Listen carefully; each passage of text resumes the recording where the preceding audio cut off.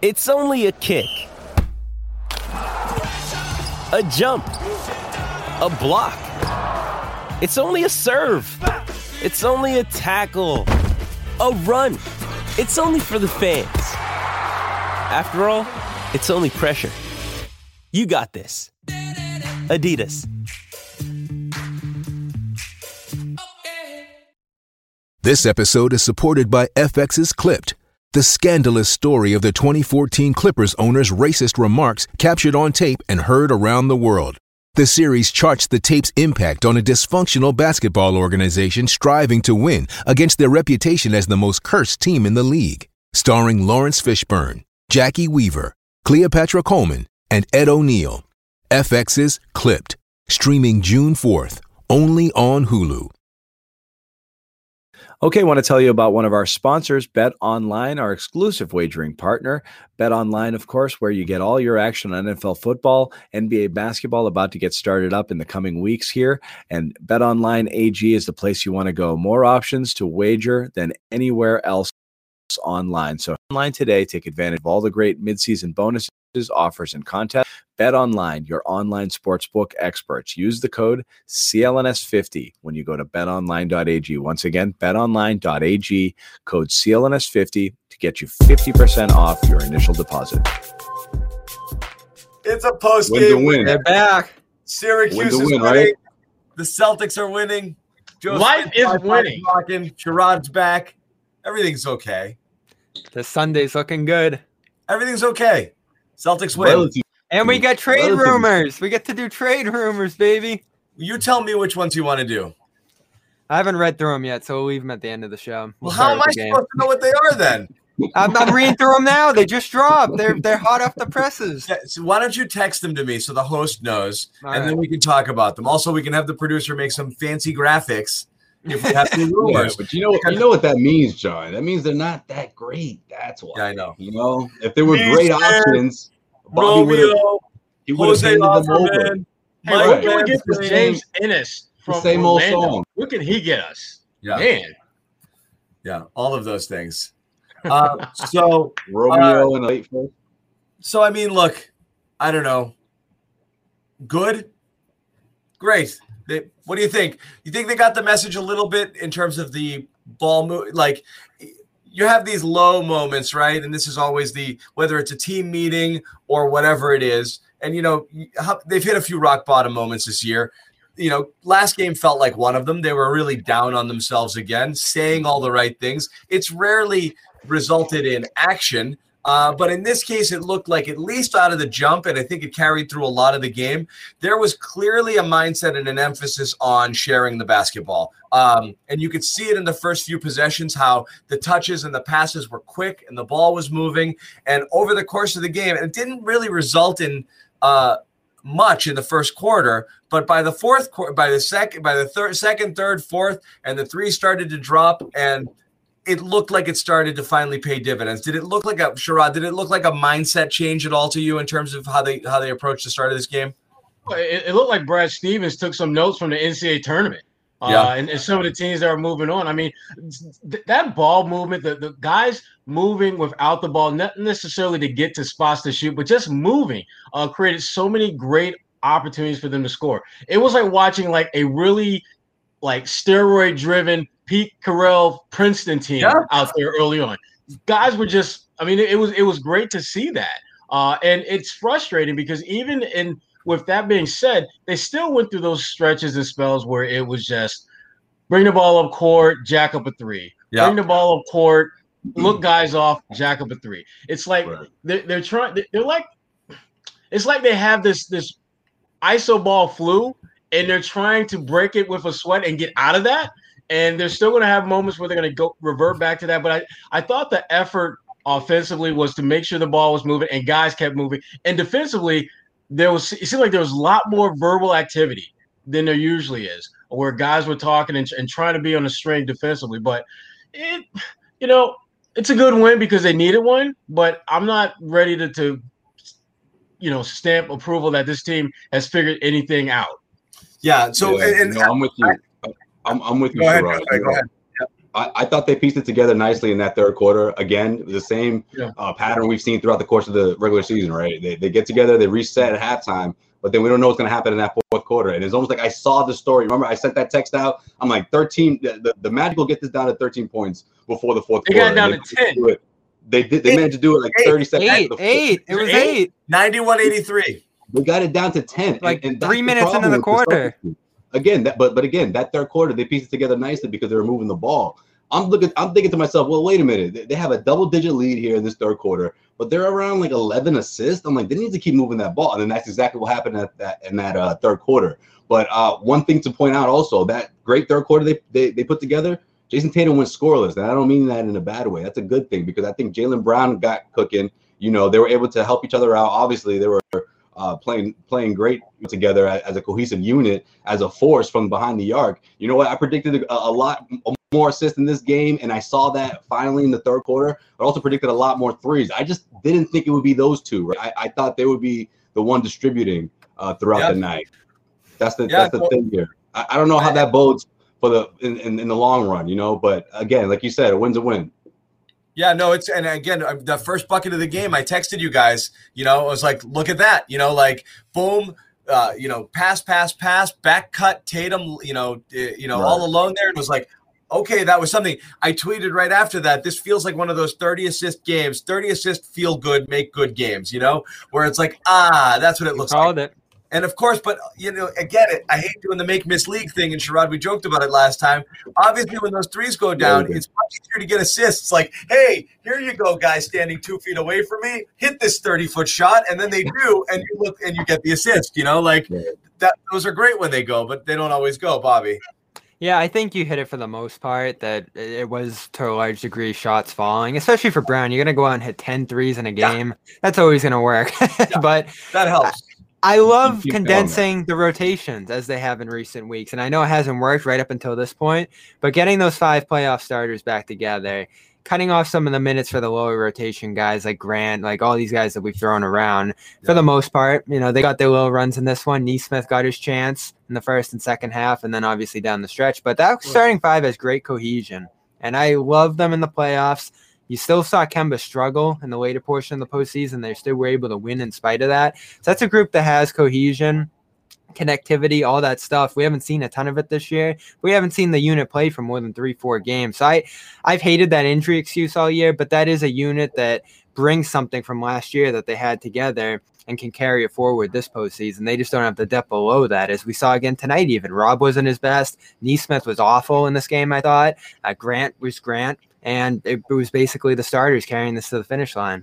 Yeah. Nesmith was brutal. I mean, so bad. You know, there was that one play where all I could think of was walking boot or air cast for his ankles because they got broke that bad. That shouldn't happen. That just shouldn't happen, young fella. I know you're not Marcus Smart defensively, but damn, seriously? Not only that, Sherrod, there was one play where finally, he got the ball got kicked to him for a wide open corner 3, and it took him like 8 seconds to load that thing up. You know, he didn't really. It was like, wait a minute, am I back at Vanderbilt? Am I dreaming? Because they threw me the ball. You know, and it was. And the form was like late stages Juwan Johnson bad, you know, like like all the way up there. It was like a soccer throw. I was like, what are you doing? And Shimmy was looking at him the whole time in the corner. He's just like, this is gonna go to you. Get ready. Buddy. I'm making my move. Here it comes. Like literally. And he was like, I got it. It was so slow. And the defense, 4 fouls in 13 minutes. Every single time he was out there, the offense's eyes lit up, and they threw him right into that pick and roll, and he just could never handle it. Like, it's so soon. We throw out all the excuses and stuff for him that are valid. I think this is the hardest season ever, and we've seen it with a ton of rookies around the league who are struggling, and there haven't been too many standouts outside the top 3, but he just doesn't look ready for this level yet. You know what? Or ever. Right. We spent about like 90 seconds talking about Naismith, and we shouldn't. He's not worth it. He really isn't. I want to talk about Marcus Smart. We talk a lot about Nesmith. I mean, I gotta fill you in, Sherrod. We probably talk a disproportionate amount about Nesmith because we're still waiting for something to happen. And there goes Josue. Oh, there he goes. It just isn't happening, and we don't know why. And you want to give Naismith a hug right now. That's where Josue went. I can't believe he can. Because you're right. The reason we talk about him is, I can't believe how bad he is. Like, I've never seen a player look. Like I said, we compared him at one point to like early Avery Bradley, who was really terrified, was really afraid to put the ball in the court, just wanted to run away from any potential mistakes. And it took him a few years. I never thought watching Avery Bradley play his first season he'd have any chance of being a professional basketball player. And he was okay, and he did it. So maybe Naismith could follow that path, but man, he looks freaking terrified. The thing that freaks me out about him is that he I've not played basketball before. Right. He came into the league with a very clear skill set that this team absolutely needed to have. And that for me is the mind-blowing part about why he struggled. They need you to make shots. That's why you're a lottery pick. I've got the particular set of skills. He's like, no. I don't get it. Liam Neeson. No, anyway. Commenter will get it. Man, they weren't kidding about your Wi-Fi, Josue. Damn, boy. Yo, I just trying to talk to Naismith real quick. Like you said, man, I was just trying to, encourage the young guy. It's a big road trip. It's a big road trip. Damn, Yeah, that per diem, you're right. That per diem is pretty big on this road trip. I hope he enjoys it. This might have been a long way. This may be the earliest we could. I mean, James Young was pretty early. That's a comparison you think of. Joe Forte was pretty early. Lower picks in the 20s, obviously like Fab Melo. There's a bunch of guys you grabbed, and you immediately when you put them out there, you're like, no, not gonna work. But this guy was a lottery pick. Huh? Right. Lottery pick. This was a lottery pick. Forte, I think, was 13 overall, but I can't remember. Technically, I guess. Yeah, Forte. That was when they had like 3 first-round picks. That was like the Joe Johnson, Kendrick Brown, Joe Forte. I think that was that year. Kendrick Brown, man, that dude could fly. I remember him. He sucked, man. That's the only thing he could do. He could fly. That's all he could do. Yeah. I mean, I was in Detroit at that time, and when his name was like among the ones that we were talking about, the Celtics were like the only team that was like feeling Kendrick Brown, and the rest of the league was like, you go right ahead and take that guy. We will not stand in your way all year. That's funny because the dunk of his career was in Detroit. I remember he took off from like the free throw line, and that was it. That's all you heard from him. But Sherrod is right twice a day. Sherrod, we don't have to spend all this time on Naismith. I am, again, we've talked about so much hope for him. But you're right. I want to see Brad play him only because you got to see what you have. But I mean, it's becoming apparent they have nothing in him, and it is depressing. It's depressing. Yeah. What you wish is you do wish. Brad said it prior to the game. We talked about this. He said they asked Tatum and Brown if they want to rest all the time, and they always say no. You do wonder if there was one of those games where you had, and it almost happened at that time, and then the Celtics kind of had that nobody could suit up, thing during Tatum's COVID thing in the early going, so they couldn't play.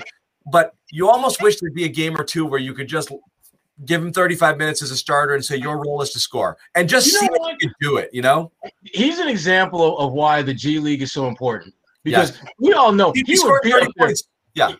But see, to me, the G League is the litmus test of whether you are an NBA player or not because James Young will go up to the G League and would be average. He would be like the 4th or 5th best player. And then you're thinking like, ooh, this is not good. Right.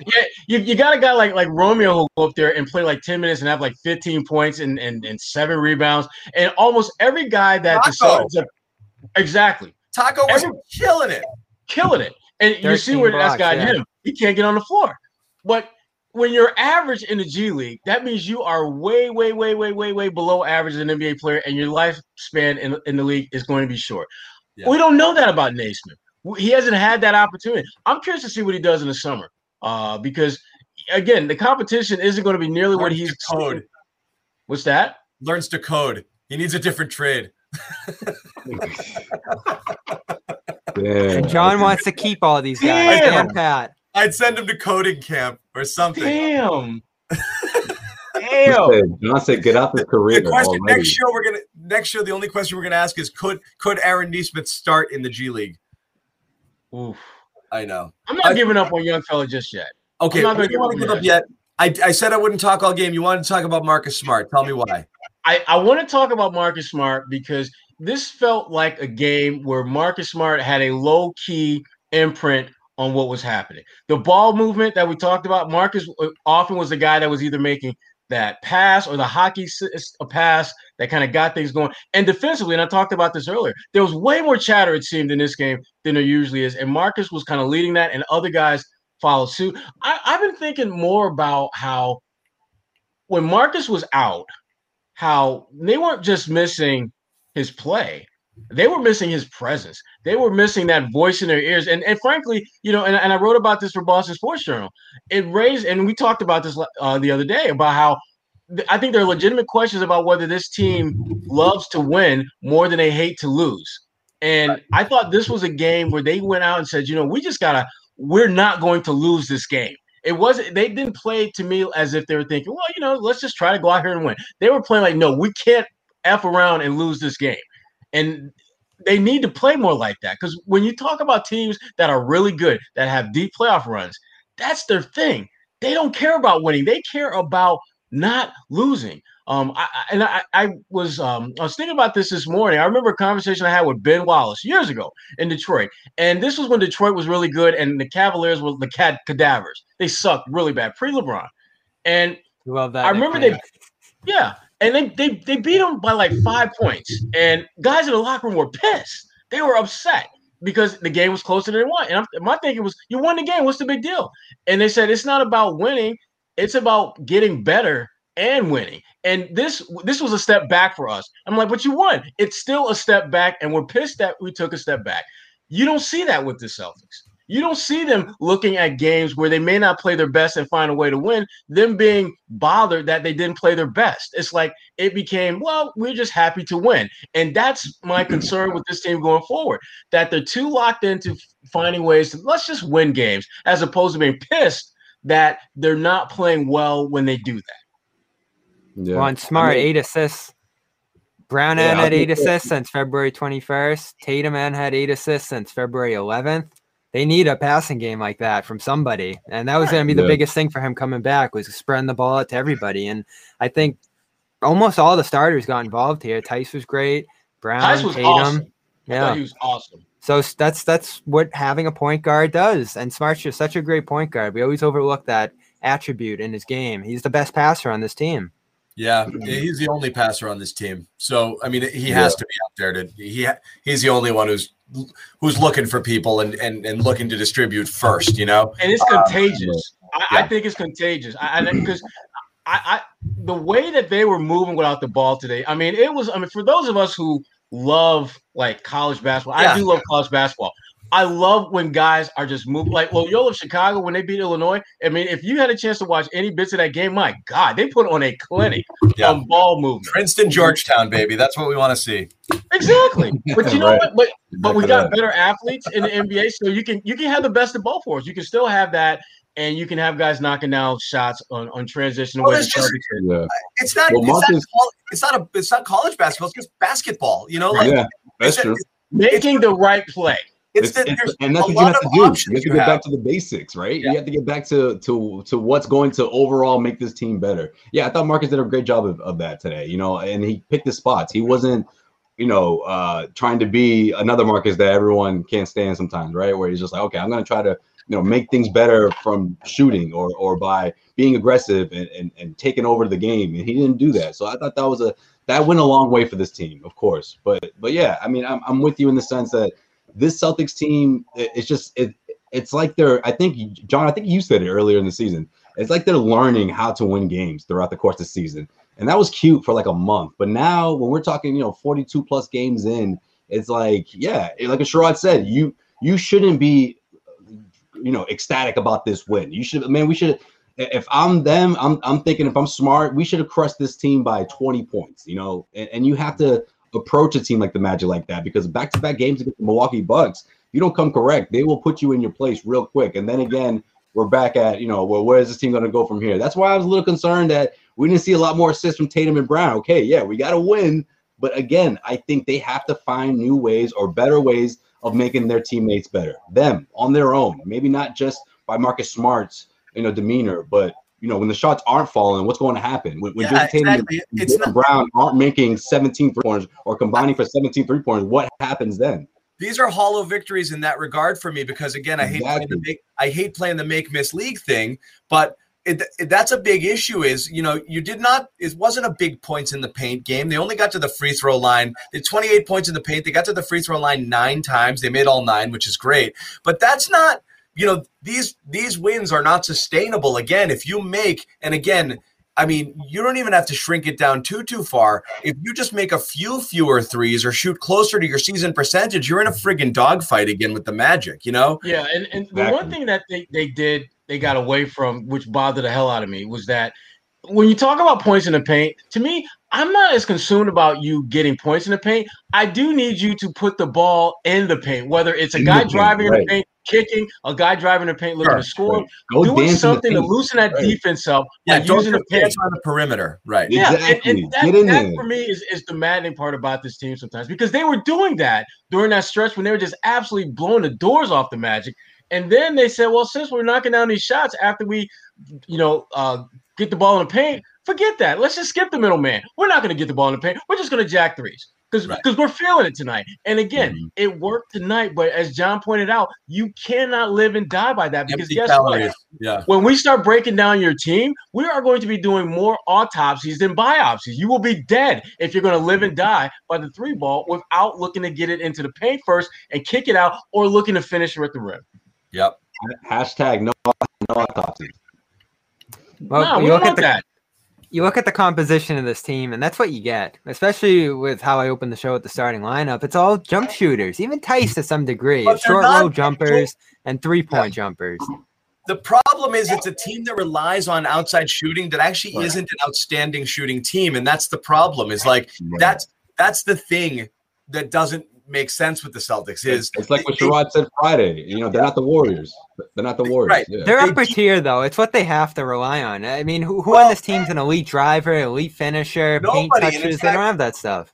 Jay King for The Athletic wrote it earlier this week, just talking about overall, like their 3-point attempts are way down, and they're near the bottom of the league and down from what they've been. They need more. People won't believe it, but they need more. You've got the Nick Gelso sitting at home screaming, the NBA is ruined, it's too many threes. But like the reality is, in today's NBA, they actually do need to jack more threes. Yeah, and Brad's talked about that. He says they keep talking about their shot composition because it's not very good. They have a ton of twos. Well, to put that, if you're going to compare with the 3 versus the contested 2, it's not even close. Shoot the 3. I don't care what. Yeah, exactly. When you offer when you put it in the context, it makes a lot more sense because when you're a team like the Celtics, like we just said, that's afraid to even put their tippy toe into the paint, then of course you're going to put yourself in a tough spot when you're not taking enough threes and you're not forcing the issue to try to get high percentage looks inside the paint or anywhere near it. Well, yeah, how many guys go hard? Like even Tatum when he goes, it's still a little cutesy around the rim. Jalen, there's a little bit of a wiggle, whatever. You do want to see a little bit more just go, like don't Jalen's gotten better. Jalen's gotten a little better, but you really do have to sometimes just put your head down and go. And then you know who they're missing in that regard? Yeah. Tristan Thompson. Believe it or not, John. Get out of here. Believe it or not, he'll take it in there, give a few bumps. He looks like Darren Ravel playing basketball when he tries to drive to the lane, like just sitting there. He's giving it that effort, John, and that's what you want to see. I almost asked you who. Who? It's the NBA, Bobby. Bobby, we don't reward effort, okay? This is not a participation league, Bobby. It's not a participation league. We don't do that. That's not what we're about. Tristan Thompson will be great on my Y League with that effort. Yeah, that would be. I'm all for that. I'm just saying his impact's been a little bit missed. I'm not saying he's been absolutely a huge hole on this team, but they've missed him a little bit this last week or so. Oh, well, I've seen a little bit more Time Lord in his place, and I got to be honest, I don't miss him that much. Of course. I really don't. And you know what? Forgot about him. It's possible he's played his last game in green, given this COVID outlook and given the deadline on Thursday. So you might, if that's what you want to see, I think it's a possibility. Now, I will say this about Tristan Thompson. When the Celtics were on that stretch where they'd won like 4 in a row, 4 out of 5 and things like that, Tristan was one of the better offensive rebounders percentage-wise in the NBA. I think he might have been tops in that 4-game stretch where they won 4 in a row. But here's my thing about Tristan Thompson. It's great that you have a specific skill that when they're winning works, but to me, he is a very prime example of what the problem with this team is: inconsistency. There are things that you have been brought in to do, and when you do them well, the team does well, but you don't do them well enough, consistently enough. And when you look at what he's doing, and you look at what Rob Williams is doing in a much more limited capacity, I don't miss Tristan. I really don't. Yeah, I really don't. I think he's been a solid player for the team this year, but he's at a position that's filled with talent, as you say, Sherrod. Rob's playing great. Tyson's playing great. So you don't necessarily need him, but I think he's done an all right job in his role this year. He's been dead average and totally replaceable. And if he was never here, I don't think they would have missed him. And well, you're right in the sense, John. You're right in the sense that they do need to swap him out at this point for a different skill set because they have holes in other places that need to be filled: facilitation, wing, shooting. And so if he's gone, I'm not going to cry, but I do think he gave it a decent effort this year. Well, participation trophy. I will make sure he gets one before he leaves without question. But here's my thing. The two guys that he shares a position with, they bring something that is uniquely special that this team needs. Rob's and his athleticism, his youth, the fact that he can block shots, the fact that Rob, I don't think he's a better offensive threat when he's on the floor than Tristan. And then you got Daniel Tice who can actually stretch the floor a little bit. He's shooting around like high 30s percentage-wise from three-point range. So when I look at what those two guys bring to the table, and then I look at Tristan, okay, he's a better rebounder than Tice, but he's not really giving me everything that Rob is giving, but he doesn't stretch the floor like Tice. What he brings to the table is replaceable. Yep. And you need to be a better defender. You don't even have to go outside your roster to replace what he does. If you take Tice out of the mix, you have no one that can stretch the floor at that position. You take Rob out of the mix, you have no one with that type of athleticism in the middle. Tristan, pretty much everything he does well, I can get rid of and be okay. You get rid of Tice, Grant will get nervous real quick. Two things I promised I would do. I promised I would get Bobby and Sherrod off in time to watch the end of the Syracuse game. It's halftime now. We're up by 6. Okay, and we do want to get to the trade rumors. However, every time Jaylen Brown has a good game and we don't spend time on Jaylen, people get mad. So Jaylen Brown had a good game. Let's spend some time on Jaylen, okay? Oh, you're going to do it like that? Shots went down, and that's what you want to see. And I got no problem with that. I'm not making an issue. It's one of those games where he shot a friggin' ton of threes, and thankfully they went in. What else did you like from Jaylen's game? Well, beyond historic amount of threes. Let's say this: there's still that elite level upside with him, and some people thought that this early portion of the season from him was fluky. That he kind of regressed back to what he is, and you saw that from a 2-point percentage. You've said it all season, John, that what he was doing early this year from deep 2, mid-range was as good as anybody's ever started a season from that spot on the floor. So that was going to come back to earth a little bit, but the 3-point shot is fantastic with him. Great base, movement off the ball tonight. This was almost like one of his playoff games last year where he had to be an elite player off the ball, and he's not getting as much touches on it now, and he made the most of it in a game like this. Yeah, and I thought a lot of what he did tonight, or today, I should say, actually came in the flow of the offense. I didn't feel he forced a ton of shots. He did once he got cooking a little bit. He definitely jacked some threes he should not have been jacking, but he was feeling it. The thing that I like about Jaylen is that the more we see him play, the more we see him grow, the clearer it becomes that when you talk about the future of the NBA, particularly when you talk about two-way players, there is no two-way player in the game that has as much upside at this point as Jaylen Brown. To me, he's a guy that has already proven himself to be an all-star, and yet there's still several levels that he still can get better at. I'm close to taking that two-way moniker away from him until he starts playing better defense. He was good today defensively. Today. That block and then when they go to Milwaukee, he'll impress you. He's got to earn that two-way tag. He's saving that for the Milwaukee trip. But yeah, that third quarter went a long way. I don't know if without Jaylen catching fire the way he did, this thing would have went down to the wire. It would have been a nail biter. and flip a coin, and that's who wins it. That's been the case with the Celtics team. Doesn't matter who they're playing against. So obviously, what Jalen did went a long way, especially in that third quarter. I like it better when Jalen has a better view of the way the defense is approaching him, and I think he had that going today for sure. A lot of the times, I feel like he puts blinders on, and you know what? I don't mind it a lot of the time when he's in attack mode, but sometimes when he's trying to dribble through 3 defenders and he's trying to find, kick the ball out with only 2 seconds left on the shot clock, that's what drives me crazy. That's how you get blown out against the Milwaukee Bucks. Like that, those sort of turnovers, sloppy plays, that'll get them going real quick on the other end in transition. So I just don't want to see that again. I'm looking at these games and I'm thinking about Milwaukee at the same time. I'm looking at their approach to these teams, and I'm like, man, if they do that against Milwaukee, like that's been my ongoing thing right now for this game, and of course for tomorrow night and this back-to-back. It's gonna be a big series. It's a big series. It really is. And not this back-to-back stretch, it's a good way to sort of get, you know what? I shouldn't even say that. It's not a good way to gauge where the Celtics are at, but it's a good way to compare what you should do against the Bucks and what you cannot do against the Bucks. Yeah, no, these 5 games and 7 nights, I think it is, are going to determine this season, where they look seed-wise, what direction they're going to take as a team, and then, of course, the trade deadline. I don't think the next 3 or so games left are going to, signal to Danny, we're making a trade. If we win them all, we're not doing it if we don't win it. I think it's going to be judged largely by what's out there and the price and all that stuff. But second Bucks game, they might miss some players. I think after the 2 Milwaukee games, there'll be sellers, and Brad will be boarding a plane to Bloomington. Oh, you still on that, John? No, you and Brad. No. I told you, John, there was a better chance of Barnes having a press conference that he's a Celtic than Brad having one that he was Indiana on Friday.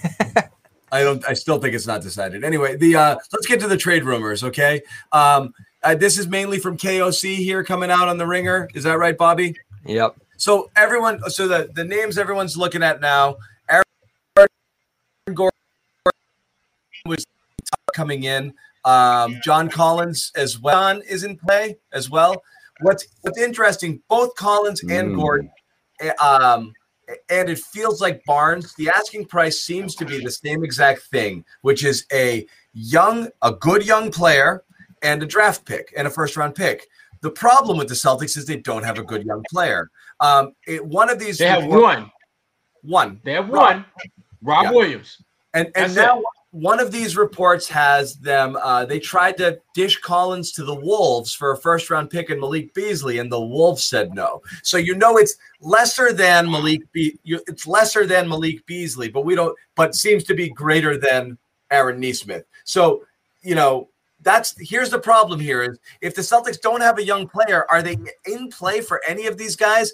And if so, does it have to be Rob or multiple firsts? And that's kind of, I think, where we're at here. Well, the problem with multiple firsts is that if they're coming from Boston, because right now they have all their own picks, they're going to be in the at best late teens, but most likely in the 20s, and that gets you Grant Williams. That gets you Pritchard, who's going to which to me, those 2 guys are an example of the feast or famine potential with late first-round picks. So if you're giving up a guy of significant stature, you're not going to roll the dice or something like that. You want something that's a little more proven in terms of players. And Rob Williams is the only asset they have that's in that 25 and under range that teams want. And they're not parting with Rob Williams unless you're talking about some, an Anthony Davis. Not even Vucevic, I don't think even will be enough to convince Boston to do that deal. Vucevic looked mighty average when he was guarded by Tice tonight, by the way. He still put up good numbers, but man, he was not the dominant player I thought he would be. No, he didn't. Tice had him flustered. Tice was like, "What? You guys want to trade for this guy? I'll take care of this dude right now." Yeah, and Gordon, after a 38-point game, had an absolute dog shit game. Yeah, he did. Well, it always depends which team you're working with, too. The Magic in particular, Rob would probably be enticing for them, but they're moving into the future with Vucevic. He's their center. Rob's going to be backing him up if he ends up there. Maybe they have more of a stomach for a wing style player, Pritchard at the point guard spot, that kind of stuff. And then I think if you do kick out these picks enough into the future, throw enough into the bowl here, and we've seen this again and again with trades that have happened. If you throw 2, 3, maybe even 4 future first round picks, that gets teams moving. And again, John, it's not so much the player. This is their last opportunity to add a core piece to the roster. They don't have cap space into the future. They don't have young players, assets, that kind of stuff. They're going to give 4 first-round picks for a player of that caliber. Well, you got to get this done somehow, and ultimately, it's going to be a high price. I don't think that's going to happen. So you do Rob then. You do Rob then. Like there's only 2 or 3 ways to do this, and Rob's going to be tough to swallow. So you do Rob and a pick for John Collins. Do you think that makes you better? I think so. I think it does. You got to be pretty sure. I disagree. See, that's the thing.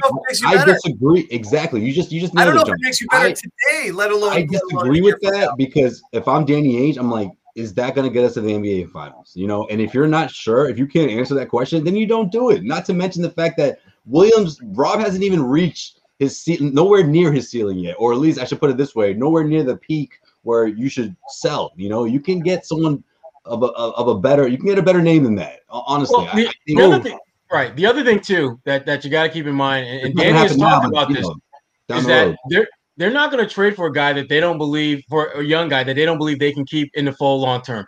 And John Collins has put everyone on notice that if you want me, you better come with max money. And Danny is looking at his roster saying, well, I got Tatum on max. I got, Jalen near max. Kemba is max. John Collins? No, bro. You good. You nice. Right. But that's not happening. That's everyone's problem here with Collins. Is he worth – he's going to get the Jalen deal. Is he worth that deal, Yeah. Right. Well, that's what I hope isn't the issue. I hope that all this pushing into the future, kicking it down the curve, that kind of stuff isn't just about money and the tax this year and the tax next year. No, it's about putting a team together that can win a title. And I don't think that adding John Collins is necessarily going to put you all of a sudden in that Brooklyn, Philly, Milwaukee conversation. Yeah, if you want to give a couple of firsts, because that's what it's going to take, because you don't have the first is so useless to me. Throw 3, 4 out the window. I mean, well, you're just not going to. Those that you need to replenish lottery tickets down in young talent when you can't afford other people. You need something. Plus, there's still when Brown and Tatum are gone. I'm saying you can't do much else there. You can't trade too many in the future unless it's for a stud. So you got to be really careful throwing 4 picks at somebody for an okay wing player that's maybe going to start or be your 6th man. That's not good business. But if they can convince a team to trade, the situations with Collins and Barnes and Gordon are different. Barnes and Gordon have very team-friendly deals for 2 years, and then you can decide if you want to extend them if they're working for you. Beyond that, you hold their rights. You have the contracts; they're movable. Those are great assets. I'd be willing. Well, that's a good thing about Gordon. You could match his contract. Collins makes no sense to me. None. Because I love him as a player. I just wouldn't make a deal for him. Yeah.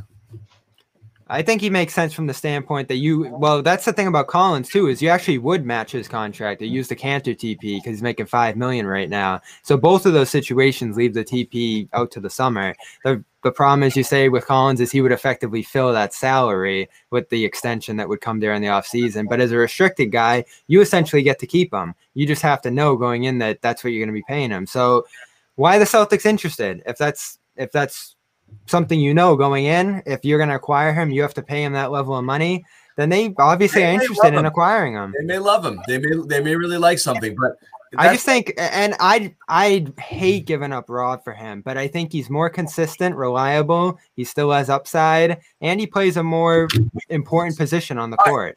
I'll ask you this: Celtics have played the Hawks a couple of times this year. Okay, who stood out more? Just if you were watching basketball for the first time, who's made more of an impression in the games? Rob Williams or John Collins? I can't remember a thing John Collins did. Well, you're alluding to the second game where you had 0 points in the first half. That was the game where first game he was solid. He was hitting threes, he was spacing. Is he? Like I said, you have these guys that every once in a while they flash. Then you watch Aaron Gordon tonight, and you're like, Yeah. You get geeked up for a minute, and then you're like, they're good, they're okay, they're good, they're not great. Like that's the thing, John. That's how people feel about. I think that's how teams feel about Rob. They're like, wait, let me see this thing through. Yeah, he's intriguing. Don't get me wrong. There's still some capital there. There's still some value there in the market heading into this week. Obviously, here we're 4 days away or 5 days away. But if you're Danny, I'm not cashing that card in until I can I max it out. I max out that value, and I don't think they're there yet. I don't think they're anywhere near there. Yeah. So what about the Bogdan rumors, Bobby? What are we hearing there? Well, that's a way to make it bigger. He would tap into the TP a little bit, so you'd be acquiring multiple players to help the team at multiple spots in need this year. The thing is, he's hurt. He's been recovering from knee injury all year, and who knows how he's going to come back off that. So Atlanta probably doesn't love all the money they spent this offseason, and then the consideration with Collins is money they'd have to stack on top of that. So this would be clearing the deck a little bit. And the tough part about this for the Celtics is that's even more long-term money there that wouldn't expire at the offseason, that Kemba would be coming up, and some of the other money that comes up around that time does. So you'd essentially just be eating some of Atlanta's salary here that's gone a little too high for their liking. Really messed up their offseason. Well, the problem that the Hawks have right now is that they went into the offseason, this past offseason, looking to bolster the roster with big name additions that could get them into the playoffs. And then they came out the gates and they sucked.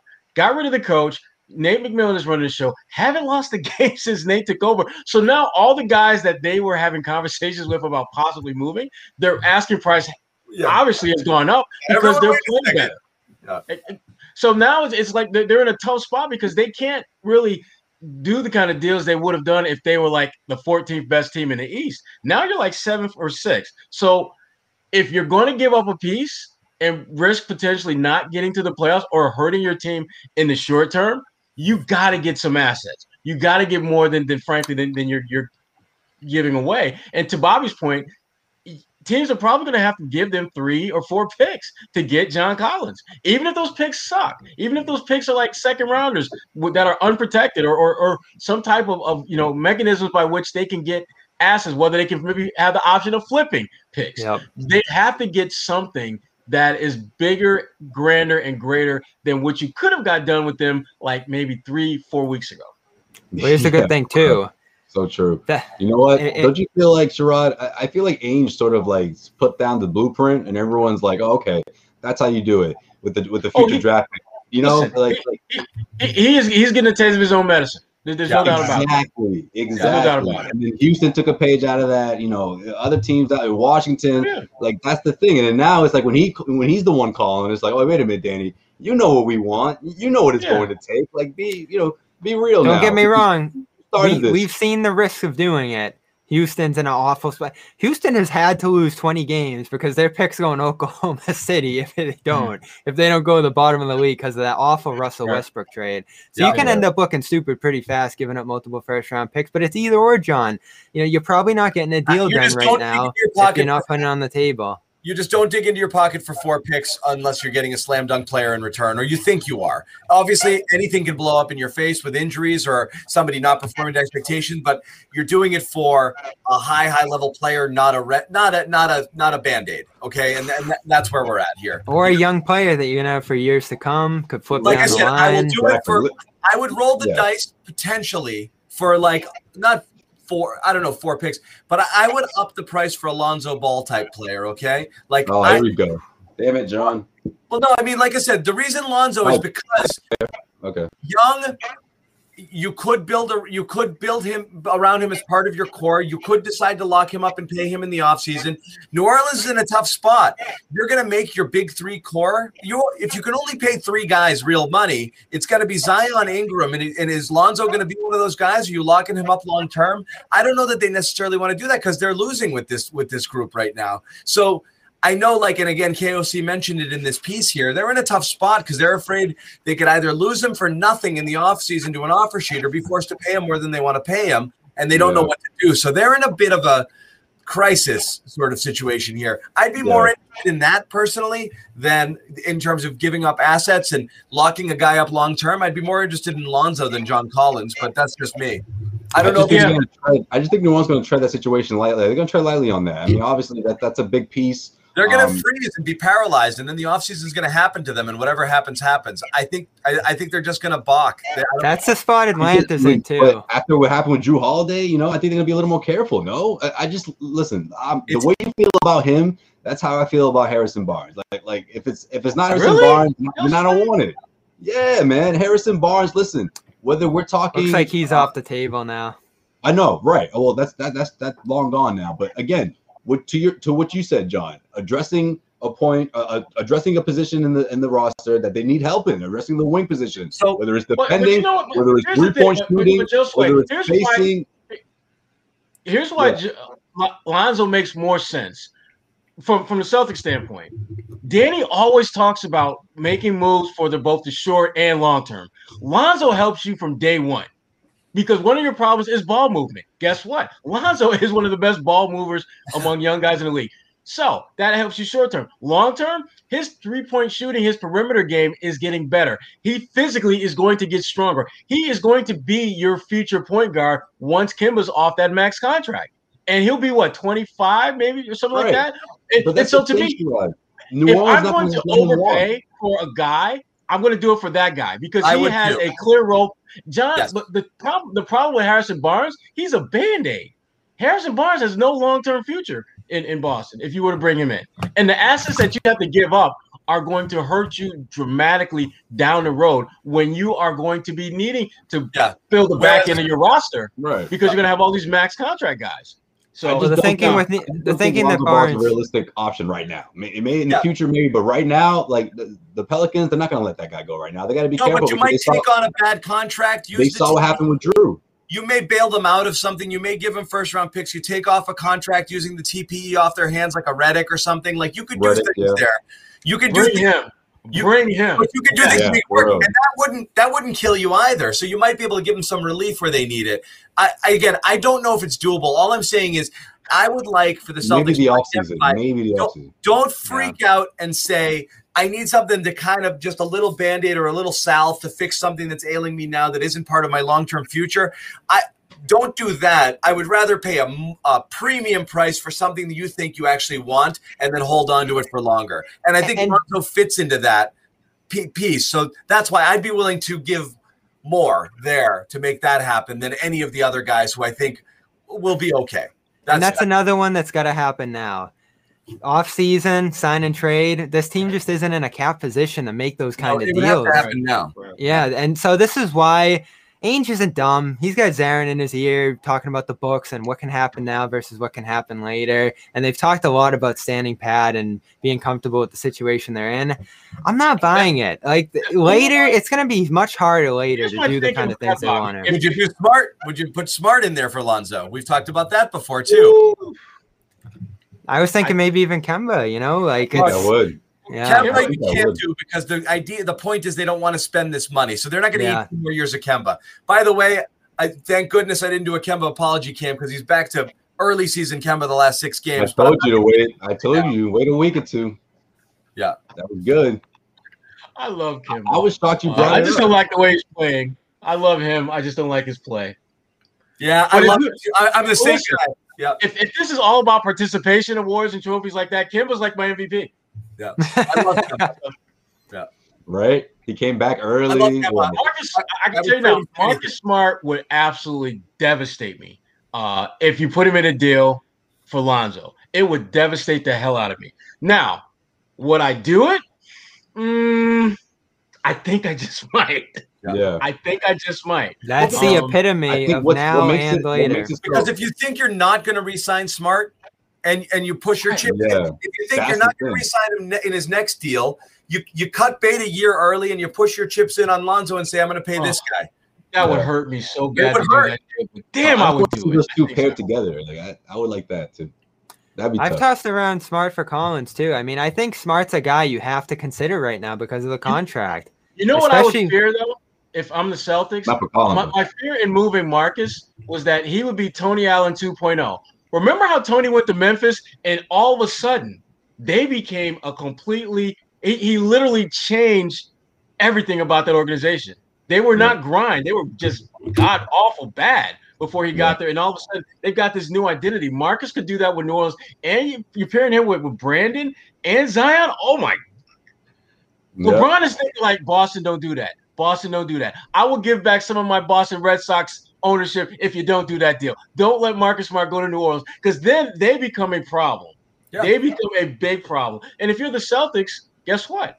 Lonzo helps you become a problem out east.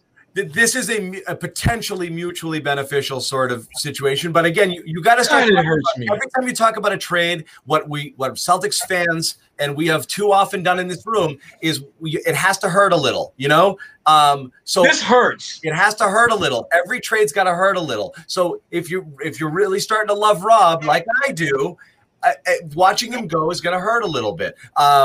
And it's the same thing for Marcus Smart. And if you love Marcus as long as I have and still do, I'm feeling a or the Jaylen Brown people. If Jaylen Brown, you put Rob in this, Rob in this deal too, in this proposed deal, John. Oh, wait a minute. I'm saying any deal. Look, I'm saying any deal has to hurt a little, which means it's got to be Rob or it's got to be Smart, or I don't know who else. Because honestly, there's no other player on this team right. reach down and say, "Give Smart away." Don't take my Smart away. We have to keep reminding Celtics fans of that constantly, right? Every single night, every time we do this show, we have to remind them that every team in the NBA isn't trying to make the Celtics better, right? Yes. They want to make themselves better, okay? That's the point.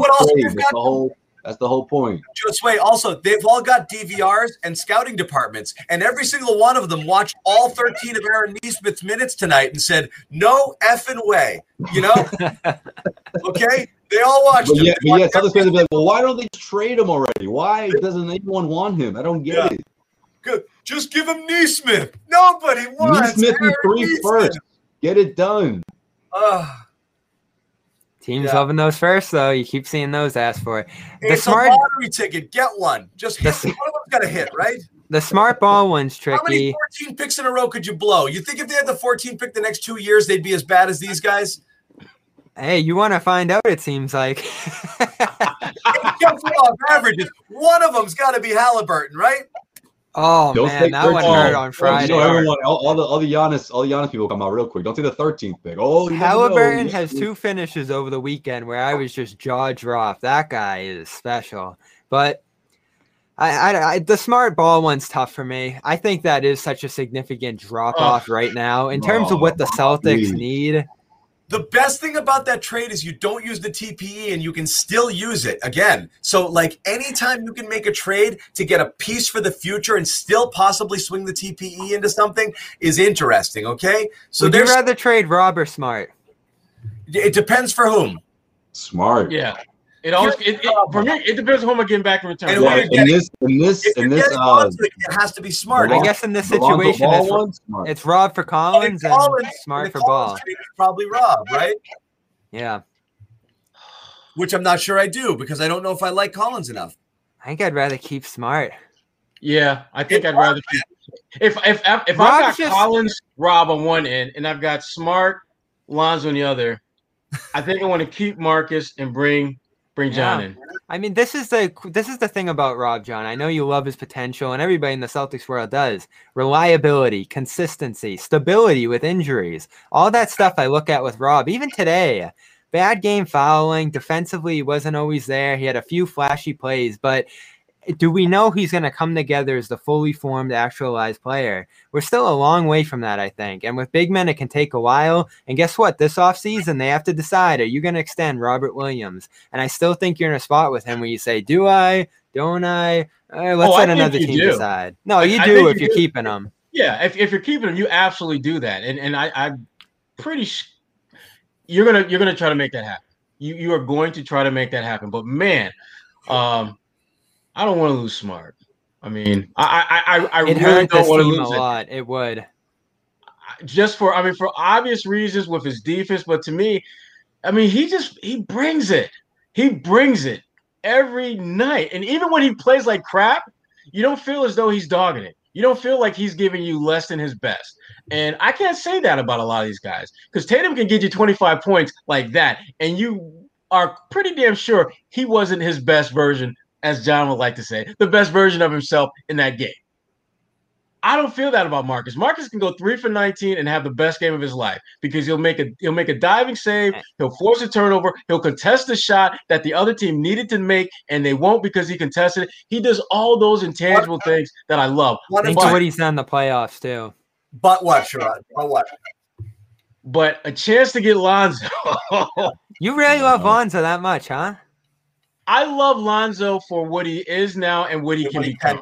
Yeah. And that's why. And I'm trying to think the way Danny would think about it.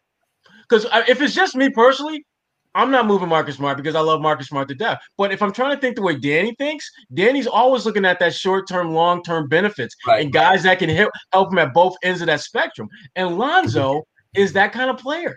And again, it's tough. And Smart hurt. You're right, Smart. One of two things will happen. Smart will go somewhere else, and it'll be like instantly you'll realize, like, oh God, we just Tony Allen all over again. Ripped the heart out of our chest, and like, oh my God. Especially with the Pelicans. That's someone trying to build something. Or nobody wants to hear this. He goes somewhere else and be like, wow, we might have vastly overrated his impact. It's like, I don't know which one it's going to be because Smart, like I said, Smart's that guy. Evan Turner. What happened, Evan? The true value of the player is in all the intangible stuff that we all think exists because we've watched enough of this team over the years to know, and they all say it too. The players say it. He's our heart and soul. But it's always is it something that we've created and fabricated in Celtics Nation to be a bigger, more significant thing than it actually is? I don't think it is. Or we've underrated it, and it's the most important thing, and trading him would be an absolute disaster. It's a real dice roll because I don't know. That first question you asked is about what he's done, and there is no doubt about he's been the heart and soul of the team, and he's done substantial things for this team year in and year out. The question you have to ask and underrated. It's a real. Obviously, he's such a polarizing player. I think his track record to this point has proven what he is, which is all defense, great passer, clutch shooter, all that stuff. The question you're asking if you're going to move him is what's it going to be in 3 to 4 years? And he's piled up injuries over the years. He's gotten up there minutes wise, all that kind of stuff. And he's the kind of player you ask, are you going to invest $20 million plus? Because they got him on a cheaper deal. He's not getting $20 million, by the way. That's what he's going to be looking for after that cheaper first deal. Right. I'm looking for $20 million also. So it sounds like John's shipping him out. No, I'm saying I think a lot of people in the comments have said Smart's going to be looking for 20 on that next deal. I don't think Smart gets 20 on the next deal. At the end of the day, everyone else outside of Boston sees a player who scores about 10, 11 points a game, shoots sub 40%, plays pretty good defense, but is not a terrific on-ball defender, and you're paying for intangibles. Teams do not give $20 million for intangibles. They don't do it. Especially you shooting. Don't do it. Shooting in a league where you need shooters. Yeah. Right. You do not pay $20-something million for intangibles. You don't do it. So I don't believe JJ Redick got almost 20 not too long ago because he could shoot. That's why. Yeah. Smart will never get that on the open market. Never. I feel strongly about that because he is a guy that you absolutely want to have and makes you better, but he's a bit of a luxury item when you're talking about where am I going to put my chips? Where am I going to place my money? You have limited amount of money to spend. I do not believe a team goes out and throws $20-something million at Marcus Smart. They don't. They don't. Especially a guy's probably might be a sixth man. This is a guy who's gonna. It's not. How much does Al Horford make? If he were free right now in the open market, he might be. No, I'm saying how much did he make? You never know when you get into these off seasons. I mean, Al Horford is significantly better than Marcus Smart. Al Horford is a stretch four who can defend centers and shoot significantly better than Marcus. Yeah, he's a different guy, Right. But I don't know. Sherrod, you look upset. You look. I know. What you got? First of all, I'm internally struggling with the concept of moving Marcus Smart because I love Marcus Smart to death. So there's that battle. But I'm thinking about your question, John, and you're right. Marcus brings a lot. I mean, intangibles. That's really what his forte is. Right. But if you're talking about like just pure basketball, I mean, remember Marcus Smart.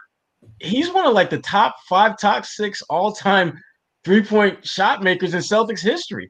His assist numbers have gone up each of like the last 3 years. He's actually getting better in the stuff that we actually care about, like facilitating, rebounding, and you're getting that improvement with all of the intangibles that you're going to get. So it's not a stretch for him to get $20 million a year. I would be a little bit surprised. I think Marcus will probably get something in the high teens that will average out to about 17, 18, 19 million a year. 20, it might be a little bit of a stretch, but at that point, What's a couple $1 million?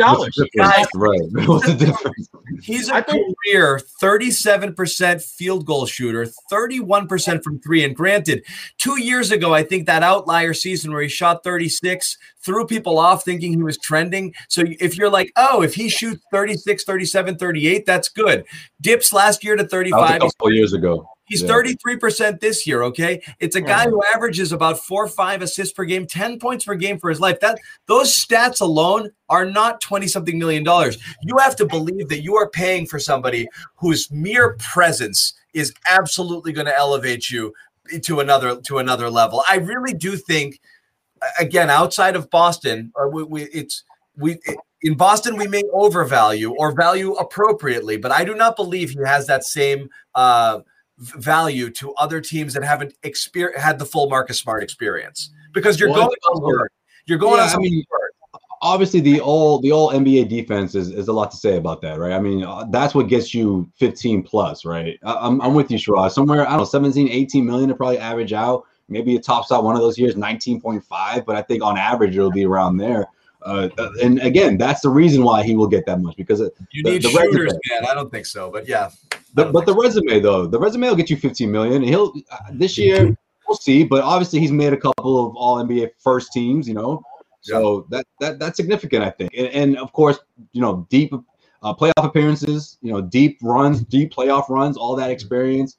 Yeah, but 20 might be a little bit too much.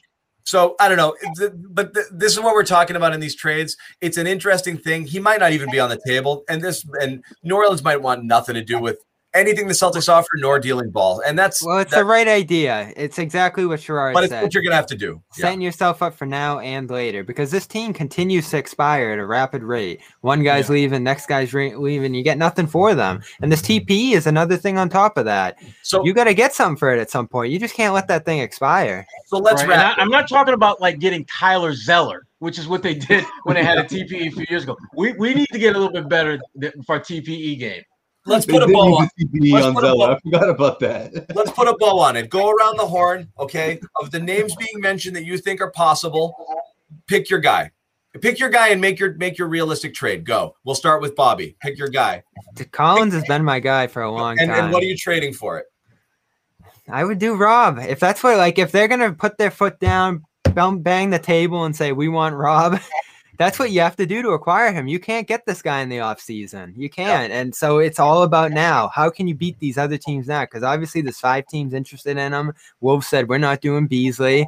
So you got to be the team that comes out and pays a fair price for it. Now, would I rather do 3 first-round picks and Pritchard and Langford and Neesmith and all this stuff and just throw whatever at them? Sure. Especially if you're going to take back Bogdanovich, because what was mentioned here is that if they're trying to get off some money, keep their run rolling here, then maybe you give them some rotation players that can continue that run. Collins is going to be a tough one for Atlanta to swallow, because that will take a bite at their 8-0 run that they're on right now. But Bogdanovich isn't playing, so they can dump him and say, we're still rolling here. And the Celtics, if they give up multiple young players and multiple firsts, add 2 rotation guys that they can rely on. And Bogdanovich would make a big difference as far as floor spacing goes. And Collins is a guy who can play the 4 and the 5. It's just how great of a defender can he be is the question.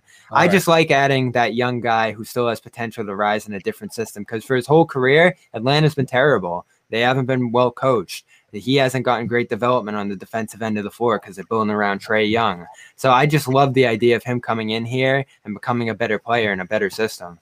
All right, Josue, go. Yeah, I'm going out on a limb. I'll be bold here. Bring back Al Horford. F it. Bring him back. Like the bullet for a year. I don't hate it. Hold on, let me finish. That's your TP use? You hate it, right? You might as well go get Tyler Zeller. Go ahead. Give your rationale.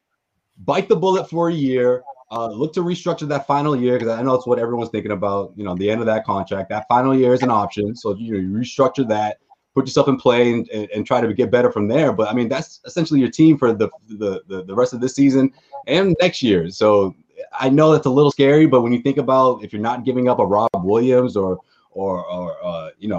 Marcus Smart, I mean, it's not a bad route if you're able to pull it off. Handful of future firsts, couple of bench options. We talked about the names. The names, the Romeos, the Aaron Neesmiths, the greatest hits. Green, Grant Williams. Hey, OKC, take your pick out of these 4 or 5. Take take the picks, use the exception. You still have a little bit left over, and see what you can do in the offseason. You know, I think also don't forget Al Horford is obviously a good guy to have in the locker room, but you put him back together with Rob Williams. Rob Williams, before the start of this regular season, talked about how Al Horford, his advice, he's not something that people talk about, but it went a long way his rookie season, and he was really looking forward to this season to make that leap. Obviously, he has in some sense. So I think Al Horford had a lot to do with that. Bring him back and put those two together as the new defensive anchors of this team. So did Tristan. All right, Sherrod. Okay. I've listened to my good friend Bobby and my good friend Joe Sway. Your ears are bleeding. Okay, let me try to process and just kind of get what is marinated out onto to you. I'm not going to give up on Rob Williams just yet, even for someone like for like Collins, because to me, it doesn't make me appreciably better. I have a player in Rob Williams who has skills that when you start going through the entire NBA landscape, no one is that freakishly athletic, that young, who knows my system, who I don't have to worry about whether they can adapt to being in a winning culture, because that's literally all Rob knows. And John Collins, that's literally the one thing he doesn't know. So he's out of the picture. Joe Sway. I love Al Horford. I love Al Horford to death. We even use the same body lotion. I've seen it in his locker. I use the same stuff. We have the same scent. We're like that. But I would not use my TPE on him because remember, Danny wants short-term, long-term benefits. Right. Hold on. Sorry. Al is for the moment. And here's the thing. Al forgot to mention, doesn't help you. You're throwing in Thompson, too. You're throwing Thompson, so that you're not using a lot of that TPE. But go ahead. Sorry. Al doesn't help you get any closer to winning a title this year, in my opinion, because you're still going to be behind Brooklyn, at least 2 to 3 teams between Brooklyn, Philly, and Milwaukee. You'll still be behind at least 2 of them. So he doesn't help you there. To me, you have to figure out a way to jumpstart what you have. And you need to do it on the cheap. And so this is my suggestion. And again, you guys are going to cringe when I say this. I want to bring back Isaiah Thomas on a minimum contract. Here's why. Because hear me out here. Hear me out. If it works the way it potentially could, he can give you that energy, that boost, that whatever the hell you don't have right now that's clearly missing. If it doesn't work, get rid of him. You did it before, and now you can do it even easier than you did before, because at this point, there's not one move that you're going to be able to make at the trade deadline or this offseason that is going to automatically catapult you to where you are right up there with Brooklyn and Philly and those other guys. But you need to do something. Do something that you know has worked. Do something that you know may not work as well now, but damn it, try something. Do not let the trade deadline come and go with the same 15 guys on the roster now. Will be the same 15 guys that you're going to try out for the rest of the year. Don't do that. Yeah. Do something. And again, IT would be a very minimal money-wise, but his impact could be much grander than that. Do something. It's going to be a sad day when they let him go again, though, Sherrod. Oh my God! You know what? I will say I will absolutely. Do you remember the Denver Broncos player Moreno? The GIF where he's just running us up? That's going to be me. He ran for 200 something against the Pats here in one game, but had Bill crying. I know. No, they did it. They let him do it on purpose because they didn't want Manning to throw. But anyway, for me again, I said Lonzo, but I don't know if he's on the table. But that's the person I would overpay for. I would say if Sacramento's dumb enough to do Neesmith Barnes for Neesmith or Romeo in a draft pick, I would certainly do that as well too. I am reluctant to give up on Rob because I think he's potentially a core player. He may not be, but I know that the other guys aren't either. So I'd rather roll the dice on a potential core player right now. And if you ask most people around the league, when people are talking about Boston, they're basically saying that the keepers on the Celtics are the two Jays and Rob at this point. And that just kind of feels to be the vibe. Doesn't mean he's not tradable. I just think it's really got to be the right trade to give up, and I am afraid that none of those other guys do it. So you either get super creative or you trade something that like big. We're talking smart.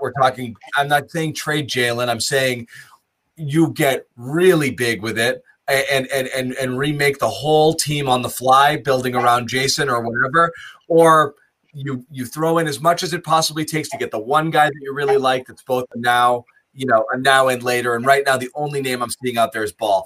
Gordon, from what I'm reading here, they're talking multiple firsts and multiple players. I don't think the Celtics have enough. Well, I don't think the Celtics have enough in the war chest to go Gordon. I'm not kidding. I think especially with competition, he looks like a Blazer to me. Two firsts, Rob and Romeo doesn't get it done. I really don't think so. I don't know. Really? I said maybe not, but I think it's going to be. It could be two firsts and a reasonable player. And if the sticking point then becomes Rob versus anyone else, do you guys do two firsts and Rob for Gordon? No. Oh, I do Grant Williams. I do the these other are hard Williams. choices. I do the other the Williams. problem is it's not an either or. If you're another team, you're not saying, I'd rather have Collins and Gordon. One of these three guys, I'm fine. I'd rather have Collins. Yeah. Collins. Yeah, I'd rather have Collins. Because I just think. Go ahead. Gordon's got a bit of a broken shot. His offense is a challenge in the shot selection. I agree. Yeah, I think the tricky thing for Gordon is that his shot selection would fall into Boston's issues more than improve in Boston. Yeah. He'd be willing to take those spinning jumpers and long twos and all that stuff. And he doesn't trust his three. You saw it at times today. He looks like a Blazer to me. I think they love the defensive wings. I think they could trade Gary Trent for him as a good centerpiece. They have picks to offer, of course, as well. And I think the competition is going to be stiff on him. And Orlando doesn't have to rush to move him, although they'd probably like to. I think what's so great about Ball and Collins is that those teams are kind of under the gun. Are you going to keep them or are you going to risk losing them? Specifically Atlanta, because they want to keep this going, but they know there's a substantial chance that they could lose him and probably will lose him this offseason. So if you want to make that move, you got to do it now, or you're going to be hard capping yourself with a sign and trade later. You're probably going to be getting less in that situation. So I think that's a move that ends up happening, as tough as it would be for Atlanta. Ball, it's the same situation, but is there money out there for Ball this offseason? That's the question everyone's asking, and I think it could go either way. I think there are quite a few deals that they would probably match There's Ball a bunch on. of teams that'll throw an offer sheet at him for sure. You think so? Yeah. Yes, I do. All right, so they're going to have to get him moving. So they got to decide. That's, again, and I believe both Atlanta, as Sherrod mentioned, and New Orleans will be paralyzed by indecision and allow the decision to be made for them, carrying it into the offseason, and then just hope for the best. And they'll just keep kicking that can down the road without a plan. It is really hard to make that plan right in the middle of the season. And that boxes Boston out eventually. It's hard, but you're right. You got to make that move now because it'll get very competitive in the offseason, I think. So I don't know. Tough call. Anyway, we went around. Guys, catch the last few minutes of the Cuse game.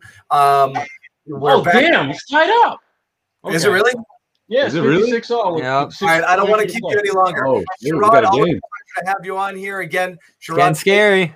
writes for Bleacher Report, Boston Sports Journal. He has the A-List podcast on CLNS Media Network. Another episode dropping Tuesday. Do you have a guest lined up yet? I do. We will be talking with Sam Amick.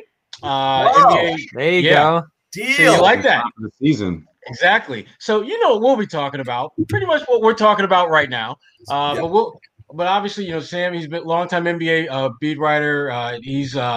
We'll be talking about the trade deadline. Obviously, we'll get into the buyout market. We'll talk about the Kings as well, and Barnes specifically, with him having a background, having covered the Kings for a while. We'll be chopping it up with my good friend Sam. So, guys, and again, if you're watching here, we always appreciate having you. So that's great. But you're silly if you're not subscribed to Sherrod's podcast already, because they get real movers and shakers and insiders every single week. It's great inside information. It's great conversation. It's a really fun podcast. So obviously, you've got Sam Amick, who's been dropping dropping info left and right on this stuff. So you definitely want to tune into that, and we'll put it out on our YouTube channel as well. Subscribe to our YouTube channels if you haven't already. Josue Pavone, Heavy.com, and the Causeway Street Podcast, also on CLNS Media Network, and Bobby Manning, for Celtics blog, Boston Sports Journal, CLNS Media, and the host of Dome Theory. Podcast you can find on the CLNS Media Network. Thank you guys for hanging around. Another game tomorrow. We may get Jimmy back, different cast of characters. We'll see. And we got a lot more interesting stuff starting in April on the postgame show. We call that a tease in the business. I'm not going to tell you guys exactly what it is, but it's going to involve you guys, the listeners and the fans. And I will tell you all about it as we get a little closer to that date. So, guys, thank you very much for watching. We'll get crazy.